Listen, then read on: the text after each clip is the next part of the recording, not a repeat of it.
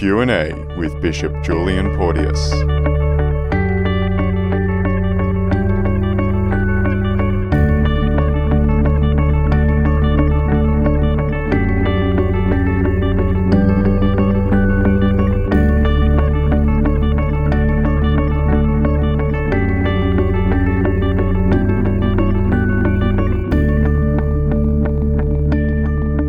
Welcome back to Q&A with Bishop Julian. You're here with myself, Javina Graham, and my faithful colleague, Jeremy Ambrose. Hello. Hi again. And we're here with Bishop Julian to now grill him with some more tough questions and get some really great answers. So our topic this week is about faith and science and how they play a role in our common world today. I think over the past centuries, and certainly in the past 100 years in our modern world, there is this increasing trend for people to believe that faith and science are incompatible, and that if you prioritise one, you have to discard the other. Bishop Julian, is that the case? Are faith and science mutually exclusive?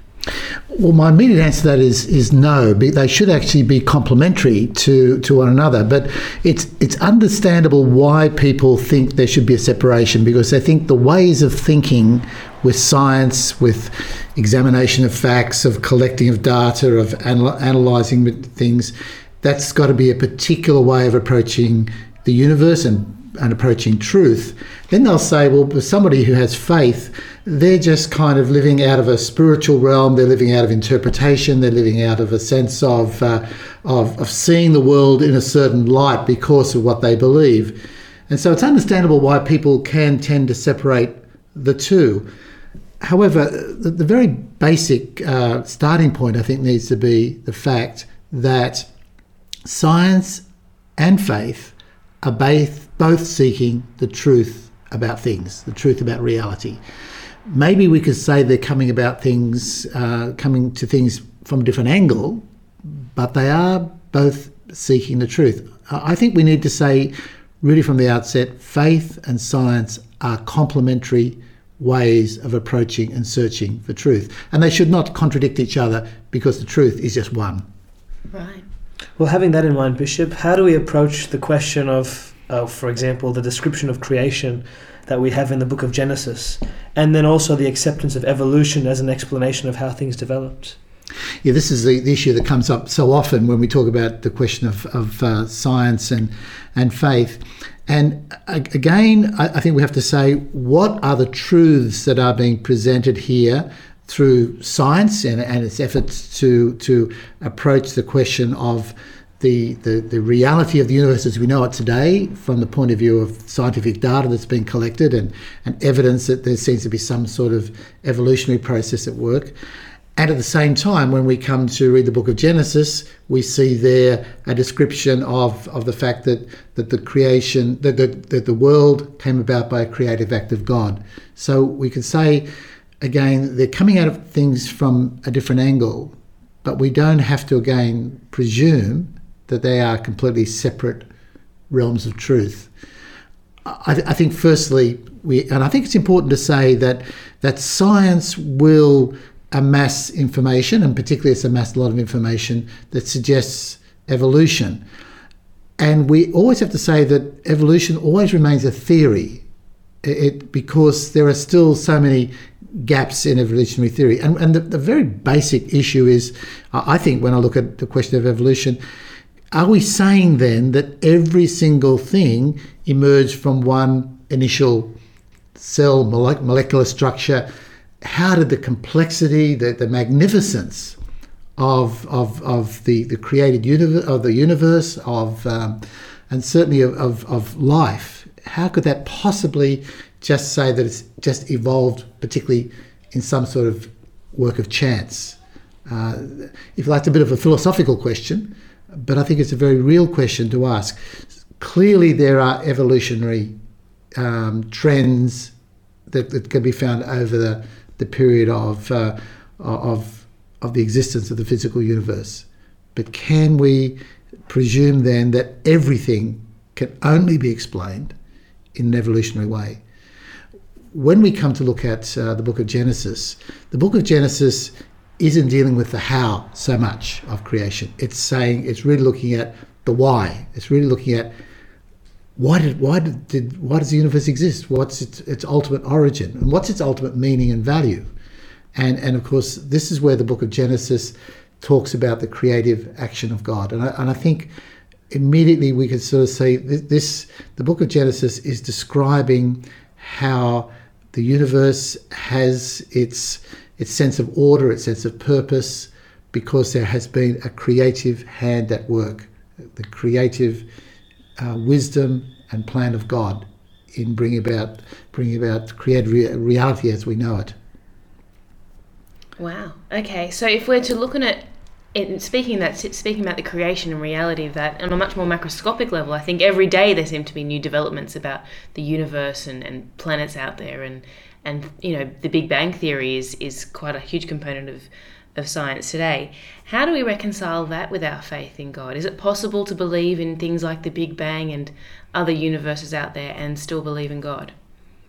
One of the things I think we all get amazed about as science reveals more things, and particularly as astronomy kind of shows us just the size and the extraordinary aspects of the universe beyond just our own immediate planet, it does raise questions. How can we possibly understand that this is that we are all important, that this one speck, if you like, in the immensity of the universe is the whole centre of God's activity, and so you can understand how people say, look, there must be it must just be a vast reality that we can't grasp, but it does point to, I think, the magnificence of God that in creating the universe, he created one place in the universe, and that was the place where his great creative action was to take place, in the creation of human beings.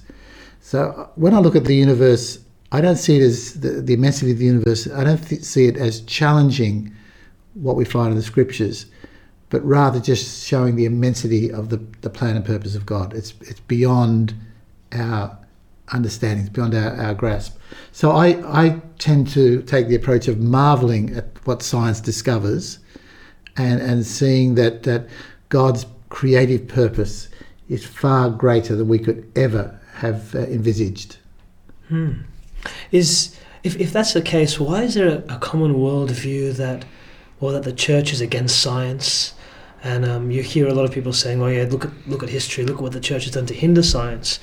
Can you tell us a bit about the Catholic Church and science, and if there's any scientists or what the Catholic Church has done to support this science in this world? Yeah, I think that's another question that history can show very clearly that in fact the Catholic Church has always been a great promoter of science, of human development in all sorts of ways, and indeed as we look at Western civilization, which has often been the leader in the promotion of science, the development of the scientific method, the development of universities, all those sorts of things largely came out of Western civilization, which was largely inspired by Christianity.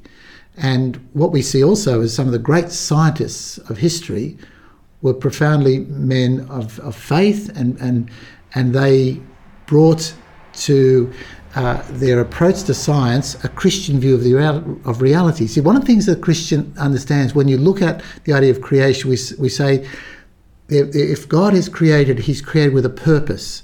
There is a sense of order about creation. Things are in harmony with each other. So things aren't random. Things aren't just left to chance things. So when you have a Christian faith, you believe that there is a certain order, pattern to reality. That means you can apply a scientific method to search out what is that order.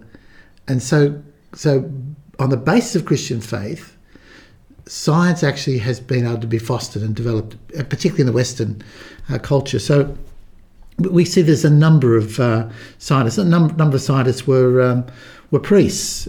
Copernicus was a priest, for instance. Kepler was a priest. People like Newton and Pasteur were both men of deep faith. So what we see is that a number of scientists, it was actually because of their faith, because of their awareness that there is an order, a pattern to the universe, could actually apply their minds and come up with great discoveries which advance the whole cause of science. So I don't think we should say that you have to suspend your faith when you're a scientist. Quite the opposite. I think a man of faith will come to the whole question of science with a sense that there is a whole creative wisdom which ultimately emanates from God to be discovered and found in science, and actually science then becomes a source of discovering the greatness of God. One fellow I think that we all admire about in terms of a scientist was Albert Einstein. He wasn't a Christian, he was a Jew, but he had the same essential faith that we would have about God and about creation. He made a very interesting comment. He said, "Science without religion is lame, and religion without science is blind." In other words, they need each other. And I thought his insight was a very good one in this regard. I think that's so interesting that you mentioned Copernicus, because I think now he's kind of hailed as one of the people that really developed the solar-centric, sun-centered view of the universe, and in the face of people who told him he was wrong. And I think that's amazing that he was he was a priest, did you say?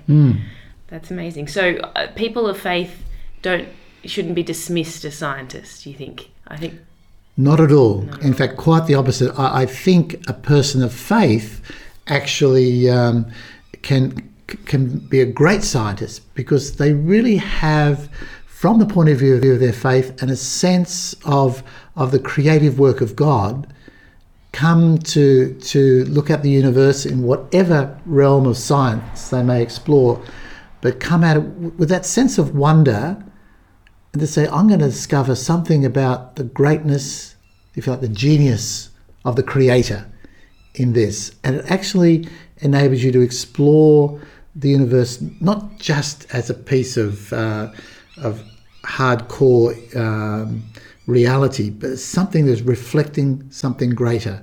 And I think that sense of wonder should also accompany all scientific explanation, because science isn't just seeking to control things, science is seeking to discover. Q&A with Bishop Julian Porteous.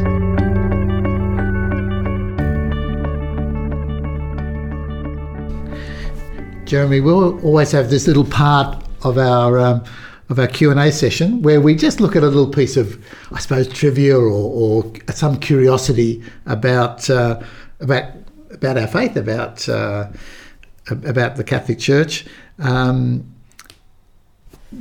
sort of thought I'd like to put out today, it's a little bit relevant at this point in time, and that is, do you know the country that has the biggest Catholic population, the largest number of Catholics in the world?